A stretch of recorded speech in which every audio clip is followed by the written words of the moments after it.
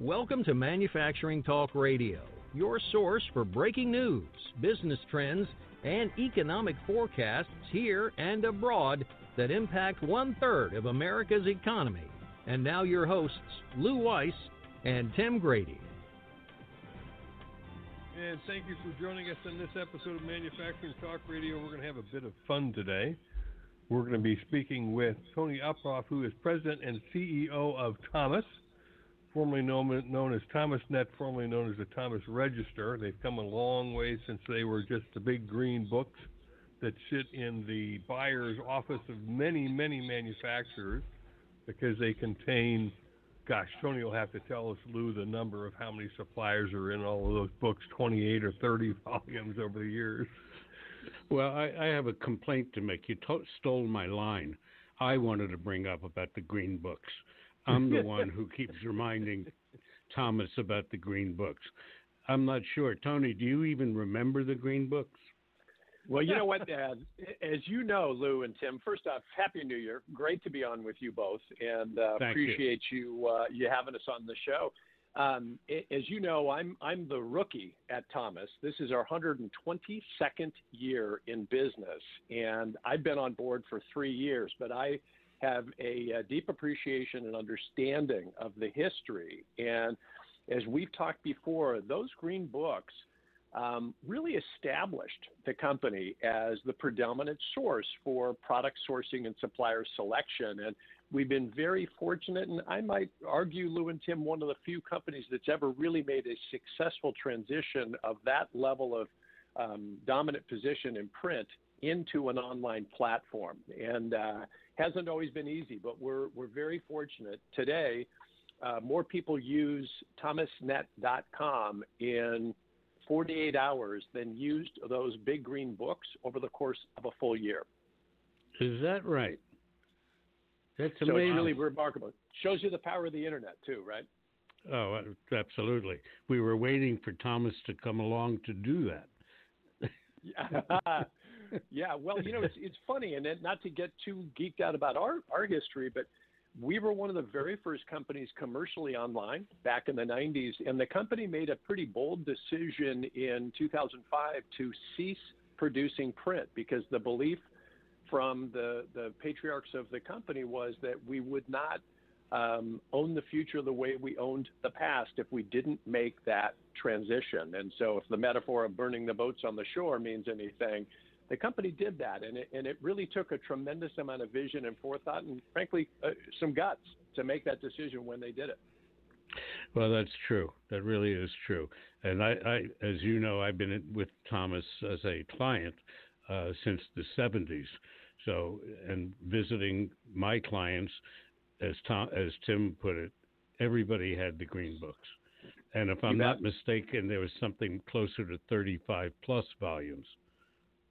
You know, I should know that, Lou. I don't remember what the number when you include regional and national and all the different permutations. I think you're probably right.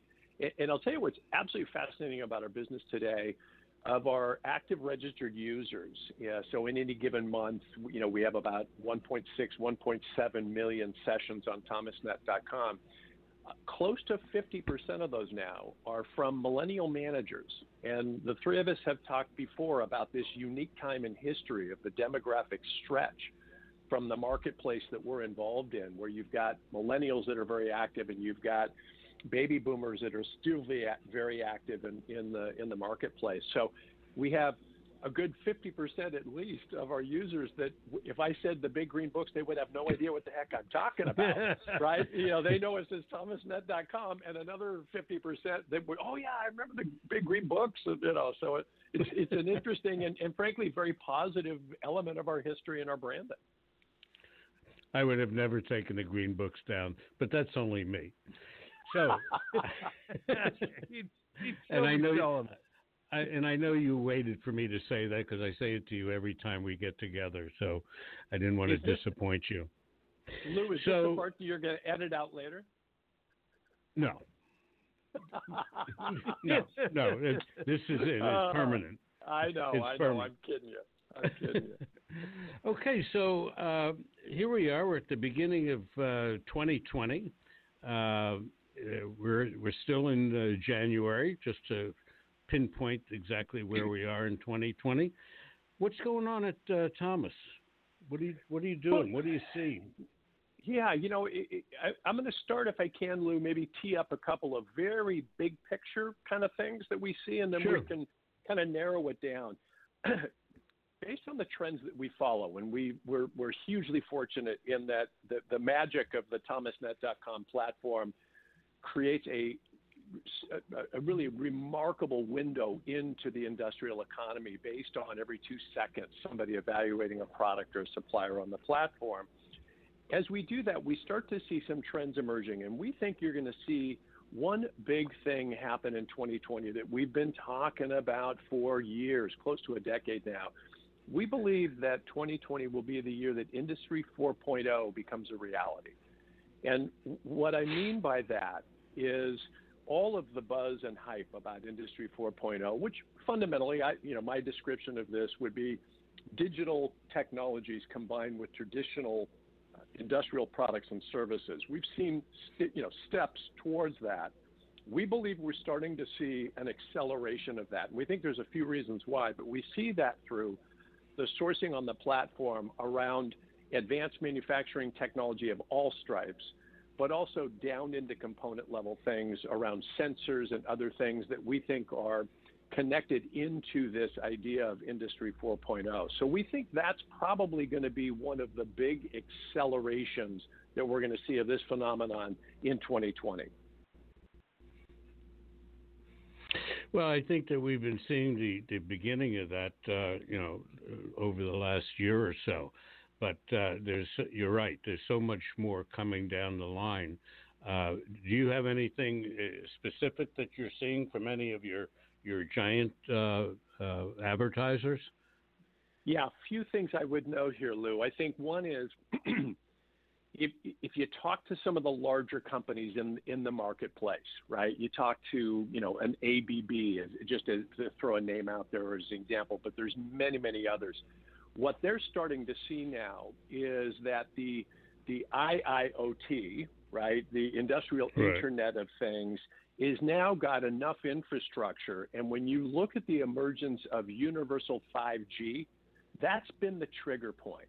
So the example I give to people oftentimes is if you go back and you remember, in the early 2000s, right, the idea of streaming as a way that we'd watch filmed entertainment was really kind of a glimmer in the eye of some uber geeks. It really was not mainstream at all.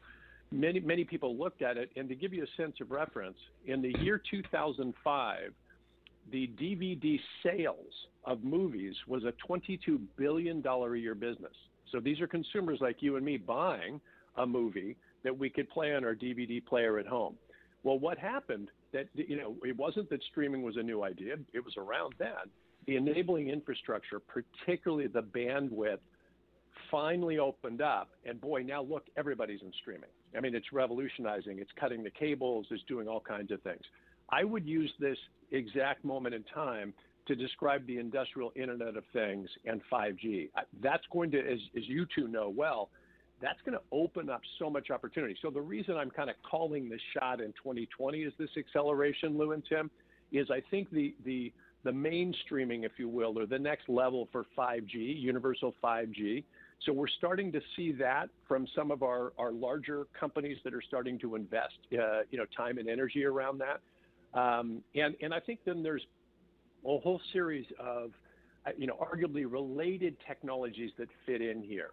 And so you're seeing, an acceleration of interest around all kinds of fascinating areas, the use of, artificial reality and virtual reality on the factory floor, all kinds of things that companies are starting to invest or explore that we think are signaling we're going to start to move to a bit of a different era here.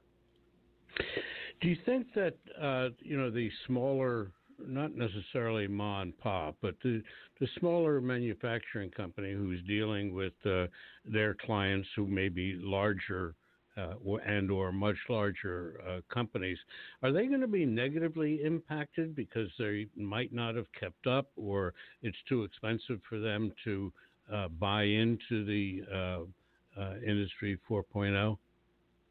I think it's a great question, Lou. And here's what we're hearing from some, if I go to the other end of the spectrum, right? A smaller company, let's say it's a custom manufacturer, right? Right. If not the top thing we hear, number one or two oftentimes is they're struggling to keep up with the advances in technology. How do you just wrap your head around some of this, let alone determine where do I start to make some investments? And as the two of you know, we've really taken that on and started to do a lot more actionable content on thomasnet.com to try to help some of these smaller manufacturers wrestle these issues to the ground and how to start thinking about these new technologies and starting to evaluate them and understand where and perhaps when you might want to start thinking about investing in some of these technologies. Second thing we hear a lot from particularly the smaller companies, and this is, again, something the three of us have talked about before, is it's not just the automation of your factory floor that's taking place in the industrial markets. Most companies, even smaller companies, as you two know, they actually have kept pace with technology, and they're reasonably good at, advances in some of these areas, maybe not bleeding edge, but certainly not trailing. The digital transformation of the industrial sales and marketing process is causing a huge challenge for a lot of these companies. We were recently asked by Congressman Tom Reed of New York's 23rd District. He sits on Ways and Means and also chairs the Manufacturing Caucus, to provide a webinar for his constituencies on the simple steps of making your website a growth engine for your small manufacturing company today. And so we had close to 100, small manufacturers in upper New York State that were logging on to kind of hear the best practices around that. And I use as an example that I think that's not that uncommon. And so I think those two things, how do you stay up to speed as a small manufacturer on fundamental technology that's creating opportunity in and around your business, but also your buyer, right, your supply chain, your partners are going online now. So how do you deal with that? And these aren't insurmountable. And by the way, they're not massive investments here, but we do hear from the smaller companies there's a bit of a talent gap in these areas as well, the skills gap that we've talked about. But these are challenging things for small companies. Well, another problem for the smaller company is that, they're having difficulty enough in filling the skill gap that they have where, the retirees are leaving and so on, that they can't get trained well enough people to work for them. They can't easily get people to come in and create their digital marketing department either, because that's now another, 25, 30, 40,000, even on the low end, having somebody come in and handle all that for them. Yeah, Lou, look, these are, if you look at the skills shortage that faces our industry here, it is a massive problem. I mean, I would argue it's the biggest problem the industry faces. And isn't it the double-edged sword, right? Which that funny nature of U.S. manufacturing has been and continues to be competitive on the global stage. There's lots of job opportunities. There is growth in the marketplace. There's all the positives, but it's exacerbating this issue. And, the three of us have talked before. I think we are being, as an industry, and not to veer off into regulatory issues, I think we've wildly underthought this and underprepared for it. You don't have to be a professional demographer to have seen, you got a lot of people that started these businesses that are getting close to retirement, right? This didn't just sneak up on us, And I do think one of the things that we've been really focused on is trying to shine a light on examples of either companies or nonprofits or groups that are trying to tackle this skills shortage from the ground up, if you will. And so I'm fascinated by the Wallingford public school system in Connecticut, Wallingford, Connecticut, and some of the work that Dr. Salmenzo has done there of getting dozens of manufacturing businesses directly involved in the strategic planning of the public school system. And what it's created is this remarkable alliance between local industry and the school district, and it's opened the eyes of parents and very young people, grade school, about careers in these environments. And it's been around long enough now where we're starting to see young people step into internships and apprenticeships and full-time roles. But that's one small example. We're really interested in ways that some of these things could be replicated around the country, because it's no need to tell the two of you. It's a huge issue. You and I spoke last week, and we talked about skill gaps and so on. And you made a comment to me about, everybody talks about skill gaps, but nobody's really talking about how to fix it. And the only things that I hear, and the story you just gave is a good example of it, that there's little snippets of fixing it. And they're all over the country, but there's no major national program that has been thought up or put together or suggested by the government, our U.S. government. They are doing it at state level and county level. But if we don't, and I don't know if you know this number right now, we're about 700,000 people short in manufacturing. And correct me if I'm wrong, Tim, but didn't they say that in 10 years, if nothing major happens, it's going to be 10 million? Yeah, it's going to just continue to grow. And we're looking at that whole issue in our e-zine called Manufacturing Outlook. And the good news, I guess, for the millennials and those that follow is that there'll be lots of job openings in manufacturing. I don't know what the service sector will look like, but they won't have the problem going, gee, who do I want to be when I grow up? How am I going to find a job? I'm sitting in mom's basement. Yeah, that's not going to happen. That's not going to happen. Yeah, Lou, it's interesting. I'm sorry, I'm cutting you off. Go ahead. No, that's all right. Go ahead. Well, I think you're onto something, right? So, as usual, I think as we advocate, as we shine lights on this, as we continue to dialogue and discuss this, I'm optimistic that programs that might be at a city level could become a state level, which could become a federal level at some point in time. I don't feel that my time's best used by advocating or waiting. Is probably best used by demonstrating what's working and suggesting that could be replicated elsewhere. But I think you're connecting it to another issue. And I really believe that 2020 will be the year we're going to look back on that North American U.S. manufacturing was redefined. And what I mean by that is you're touching, Lou, to a certain extent on the misperceptions of manufacturing as an industry and a career and a vocation. And I think this is starting to shift, maybe more than we realize. So as you both know, we do an annual survey that's a random sample of U.S. Population about perceptions of manufacturing in the United States. We've done it 2 years now, but even in just the 2-year sample, we can start to see a bit of a shift here. And I think there's a lot of reasons for this. I think, it's manufacturing is more in the news, sometimes inappropriately, sometimes appropriately. But also take a look at who our rock stars are these days. Who's Elon Musk? He's a manufacturer. Who's Tim Cook? He's a manufacturer, right? Who's Jeff Bezos? Who's Satya Nadella? These are manufacturers today. The top companies in the world, including Google, that just hit $1 trillion in value yesterday, they manufacture things too.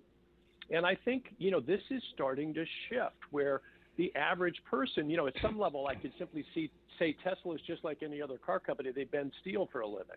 At another level, this is really an amazing company that's redefining what an automobile and an automobile experience really is. I think these are starting to capture the imagination of the general populace. But you know what? If I was a young person today, I might be looking at that and thinking, hey, I want to go to work at Tesla, right? That might be an aspiration for me in a very different way. So long-winded way of saying, I think we may be seeing, if 2020 we look back as the year that Industry 4.0 mainstreamed, I think we can look back at this year and suggest that manufacturing in the United States took center stage and as a result became a redefined industry, understanding what it really is, not what it used to be. So it's funny that you say that, Tony, because I have come to a very similar conclusion, particularly in discussions with people and when I see articles that say, is manufacturing relevant? And it only takes a second to say, well, what are you sitting on, standing on, leaning against? It was all manufactured. But if you look at R&D, all of the cool stuff in R&D is coming out of manufacturing. Absolutely. What a great place to be for young creative minds. Tim, imagine a picture, right? If you were to visualize for your listeners, right? So imagine a picture if there was no U.S. manufacturing industry. It would be a picture of a cornfield, right? Maybe go back to the agrarian economy. I mean, come on, right? But look, I understand how these misperceptions got put in place, right? Manufacturing has been used a bit as a political football through the years, and we understand that and don't need to get caught up in it. But I really think just through these examples where people, I think the maker movement and other things are a reflection of this. I think the focus on STEM and other things are a reflection of this. I think there's a resurgence or a renaissance or some sort of shift here where this idea of making things and being proud of making things and that sense of a vocation around that, I really believe we're going to look back and realize we were fortunate enough, to be around when that kind of that pride of that came back, and I think the sense of celebrating that came back. Well, being that you brought up agriculture, last year 7% of the farmers went out of business, and yesterday they came out with the number that this year, 2019, 15% of farmers went out of business. So that's a good place to get new talent and train them to become manufacturing oriented. And that's one of the solutions that I see is there's a migration in the population. For example, the state of Washington, I think it was last week, they commuted 11,000 prisoners and let them go. They were all minor drug-related imprisonments. So there's 11,000 people there. You have the vets getting out of the service if we don't wind up in another war that are being transitioned into normal civilian life again. And hiring a vet is really great because they're trained, they're disciplined, and they show up. So there's lots of solutions that I don't think are really being explored properly when it comes to the number of people that are available to be in that manufacturing migration that you were talking about. Lou, I really applaud your advocacy around this, and I think you have been one of the few people shining a light on this, and I think we need to continue to do it, right? So, and I hope I don't, inadvertently create a controversy or offend any of your listeners, but to see the number of people that are now coming out of prison for what we can now view through the historic lens is remarkably minor drug offenses around marijuana. And these folks coming out with very little skills and, very little job in the way of job prospects, training programs to help some of these folks. And by the way, we're not talking 4-year degree programs. We're talking about programs that would put them in great jobs, for well-paying jobs, for, fun, vibrant, high-tech jobs that would be great opportunities for the folks that have served our country. The fact that we're not, systematizing or orchestrating a system. And I know there are a lot of programs out there that do help these folks, but I agree with you, Lou. I think these are areas of, it's more than saying it's untapped talent. We're not lining up where there's need. These are people that need jobs, right? It's not like we're just saying, hey, where do we find talent? We're bringing to where need meets requirements, if you will. So, yeah, I wish I had more of a simple way to put into action your ideas there, but I think perhaps talking about it in programs like this and other arenas will help us, continue to advocate for those kinds of things, because I think there's a lot of opportunity there. Well, Taking it just one step further, I'm sorry, Tim, taking it one step further, there's a huge segment of population, and that's called immigration. And at one time, that's how this country got to be as great as it is, and what started the Industrial Revolution way back in the 1900s. My folks both came from Europe. Tim, I don't know, Ireland or something like Ireland. that. Ireland.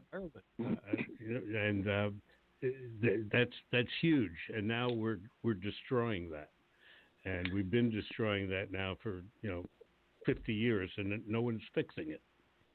Yeah, Lou, it's an interesting thing. I'll throw my hat into the ring on that as well. My great-grandfather, Elmer Borden Uphoff, came over from Germany, and he was the youngest vice president of manufacture at a company that's still in existence called Baker Manufacturing in Wisconsin.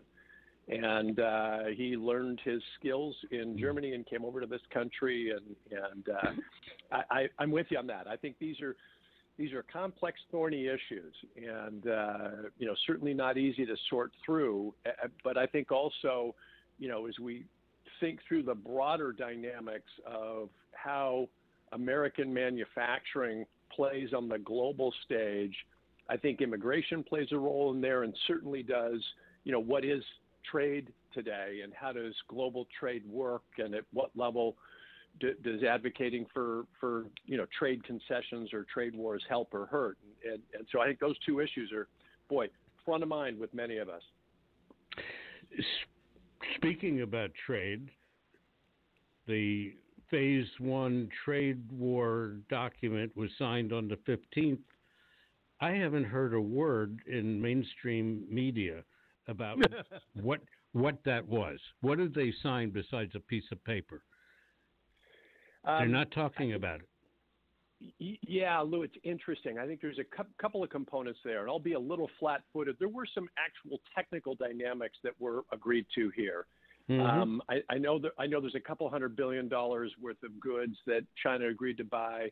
I believe there's some components, although not completely spelled out, where there's, at least on paper, some T's and C's agreed to around technical rights violations. So one of the big challenges, as I think many people, most of your listeners would know, is a subplot of the trade negotiations with China has really been around what many people believe to be the illegal stealing of technology and IP. And so there's apparently some things in there that, at least on paper, would help with that. But I think there's a couple of dynamics to this. To your point of no one's talking about it, I think, unfortunately, the way this trade negotiation has been played out in the press and across social media is, I think what happens to the average person is deal fatigue sets in. Yeah. It's just like, I don't know what's going on, because I hear that a lot from our customers, that I'll ask them about it and they'll just kind of laugh and shake their head. And it's like, and by the way, people from both sides of the aisle, I'm not making a political statement here. Absolutely not. But I think people are just kind of like, I don't know what the hell's going on. I hear so much. So I think, kind of to your point, I think the mainstream press is kind of like not sure what to make of it anymore. Well, that's true. But the point is, for example, in the trade Phase 1, China agreed to buy $200 billion worth of agriculture from us. Meanwhile, in the last 2 years, if you took the 7% and 15%, we've lost 22% of that market. They went out of business. So where's the $200 billion going? What are they going to buy? Yeah, I think you're raising some really, really good points. We've been monitoring, just kind of looking at the demand trends that we see. And as you both know well, we can see all kinds of movement around, we 72,000 categories, for gosh sake. So there's all kinds of data we can pull out. If you look at the products, either raw materials or finished products that were most affected by the tariffs, we can see a significant lift in sourcing around those products for North American suppliers. Not surprising, right? Right. When you talk anecdotally with providers in those areas, so let me be specific. If you talk to steel companies, lumber companies, rubber companies, PCB board manufacturers, what they'll tell you is they've seen a significant lift in demand coming from North American companies or global companies, not China, global companies looking to source in North America. What some of them will tell you, not all, some will tell you privately is, while the increase in demand is fantastic and we appreciate it, it's not enough to outrun the loss of a country the size of China for us. You know what I'm saying? In other words, hey, it's great that we're seeing an increase. Now, that's not a universal statement. That's more of a selective statement. But long way of saying, I think as we work through these things, most of the companies that we talk to in our customers, I think feel that their business perhaps hit some pauses, hit some kind of confusion points, but I think they feel by and large that the trade wars, quote unquote, haven't negatively affected their businesses to this stage. Whether they positively affected it or not, I think remains to be seen. I think it's on the long haul, which will tell us the story on that. Fact that the Institute of Supply Management PMI number is now 4 months in a row below 50 is, even though they might make for an argument that it's not terrible, 4 months in a row is really setting a trend that I, as a metals producer and supplier, doesn't make me happy. But the trend going into the first quarter of 2020 might change somewhere soon, but the first quarter of the year is usually a softer period of time. So we're just going to have to see how this all plays out in the near to midterm. Yeah, by the way, Lou, and not to segue into it, but it might be interesting in a follow-up conversation with you. We have really advanced our data analytics capabilities over the last year, and we've added a VP of data science, and we've got a data science team. And one of the things that they were looking at is they were taking over the last 2 years, they were looking at our demand data, overlaying the S&P 500, and then overlaying the PMI survey. Right. And guess which one had a direct correlation of predicting the trajectory of the S&P 500? PMI survey probably did. It wasn't the PMI survey. Oh, okay. So, yeah, it was interesting. And again, I'm not here to give an endorsement or lack thereof of the PMI survey, but I hear you. I think any time something that has been a trusted source suggests that, hey, the market is not as robust as we believed it to be or would like it to be, I think it's worth looking at and reacting to. And I want to be clear what I'm saying. At the same point in time, I worry about our industry that we rely on a survey of 300 procurement professionals and attempt to uplift it to a $2.4 trillion marketplace, which I think is dangerous for us to do. I'll get off my soapbox on that one, but I think it's that's an interesting dynamic. It doesn't change your core point, which is, hey, we do have people in the ecosystem, if you will, or the supply chain that are, if not hitting the pause button, they want to make sure, hey, are we seeing positive signals, not only just in the economy, but I think when you back into the conversation around the trade wars and discussions, I do think it gives people a pause. So, Tony, your data that you are now developing, is that going to be shared with the industry in a either digital or written document form on any regular basis, like monthly?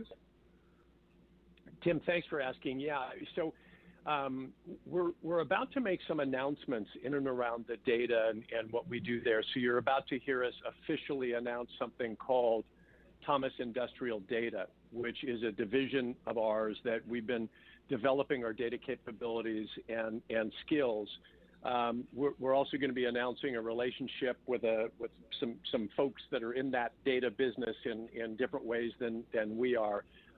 And we brought in a very talented VP of data science. So we'll be making some announcements around there in the next couple of weeks. We have been sharing, Tim, as you know, a weekly video that just simply looks at the top 10 products and services that are in demand on the platform. We call this the Thomas Industrial Index. In all candor, it's not really an index. It's just the top 10 products. We've now got 123 episodes of that program. And if I can also let your listeners know, if you do see the Thomas Industrial Index, the coaching on how to behave on camera is kudos to Lou and Tim here, because they give me advice on how to use my hands and not wave too much on camera. But I digress. Anyways, Tim, all kidding aside, that is one way we've been kind of socializing the data, if that makes sense. So we think, and no announcements here, but we think a few things that we can do going into the future. There's a lot of demand for the market trend. So it's anonymized, but market trend data out there. And there's a business opportunity for us there, and we're gonna go and step into that business. But we also think that we'd like to provide companies the ability to access our data and data sets in ways that opens up opportunities for people in the marketplace. And we've got some ideas on that don't always have to be capitalist ideas, that we may just want to share some of this data in ways that could be helpful for companies. And so we're carefully thinking through how we best do that. We've also started some discussions with a couple of major academic institutions. So we've developed a close relationship with Carnegie Mellon University. We've got an emerging relationship with Penn State. We've got some others where we've talked, at early stages of, where could our data help an industry in terms of either, academic analysis or research or other things. Gee, I didn't hear the name Manufacturing Talk Radio mentioned in that group of fine institutions. Well, so we're going to have a conversation. We always share our data with you. That goes without saying. But let me say it expressly. So what we would, 1,000 ideas. I'm looking at Lou here, and we have 1,000 ideas we know are hitting each other's brains at this moment about how can we work with Thomas in a more, in a tighter partnership to be a helpful media outlet for all of this Thomas stuff. And I think Lou and you, we'd love it. Yeah, we would love that, Tim, because I think, look, as I said before, not to sound falsely altruistic about this, but, clearly, there's a commercial operation around our data, and it's core to the user experience and the advertiser experience. There's also a revenue stream there for us, but I think there's a broader opportunity for us to help our industry and raise our visibility as we do so. So we should definitely have conversations around that. Well, we might do it tonight. Yeah, that's right. We do have that opportunity, don't we? There we go. Okay. It really sounds intriguing what's going to be coming down the pike. And interestingly enough, and I'm really proud of myself that we didn't talk any real politics. I'm trying to behave myself. Tim can't handle it when I talk politics, so I don't talk politics around him anymore. But it's going to be an interesting year. There's all kinds of things going on, and maybe mainstream media will pick up on manufacturing, realizing that it's on the supply chain upstream and downstream. It does represent a third of our economy, which is significant in anyone's numbers. Lou, I think it will be. I'm optimistic for it. And if I could indulge the two of you for just one other comment, and pardon the brief commercial, the other thing I should not forget to mention is that in the next couple of months, users of ThomasNet will see version 5.0 of thomasnet.com. And it is a significant uplift in all of the features for our users. Picture a user as a buyer, engineer, procurement professional, or MRO. but we're also adding a massive amount of feature sets for suppliers in there. It's a two-sided marketplace, as you both know, and so Sure. we're adding an enormous amount of features so that both sides of the marketplace can be on and use and leverage the power of the platform at the same time. We're also going to be introducing badging. So you'll see something called Thomas Registered and Thomas Verified on the platform. And so I told you I was going to bring Thomas Register back. Yeah, is it going to be green? Just wait. You'll get a chance to see it, my friend. But in any event, if it comes back green, I'm going to take full credit for it. Powered by Lou Weiss, right? Right. But in any event, hey, pardon the commercial, but as you can tell by the enthusiasm of my voice, we're really excited about some of the cool new things that we're doing, and we got a lot going on. And it's always great to catch up with the two of you and get a chance to compare notes on what we see happening in the industry.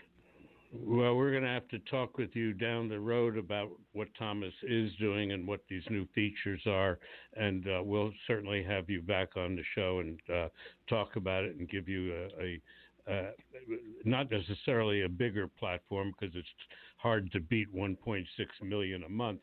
But that being said, we still have a lot of manufacturers listening to our show, and we surely welcome that you're here. Thank you. Thank you, Lou. Thank you, Tim. Always great to talk to you. Thanks. Appreciate you being with us. And that we've been talking with Tony Uphoff, who's the president and CEO of Thomas, about all of the things that are happening in manufacturing for 2020. And stay tuned, because there's obviously more to come, Lou. I gather that. Looking forward to it. Yes, indeed. So if you're going to they're still at the top of the heap in terms of what they do. That's right, no doubt. So if you're going to check us out, we are at mfgtalkradio.com. And thank you for listening to this episode, which was a unique one of Manufacturing Talk Radio. Thanks for joining us on Manufacturing Talk Radio. You can hear our next broadcast each Tuesday at 1 p.m. Eastern Standard Time at mfgtalkradio.com. This podcast is a part of the C-Suite Radio Network. For more top business podcasts, visit c-suiteradio.com.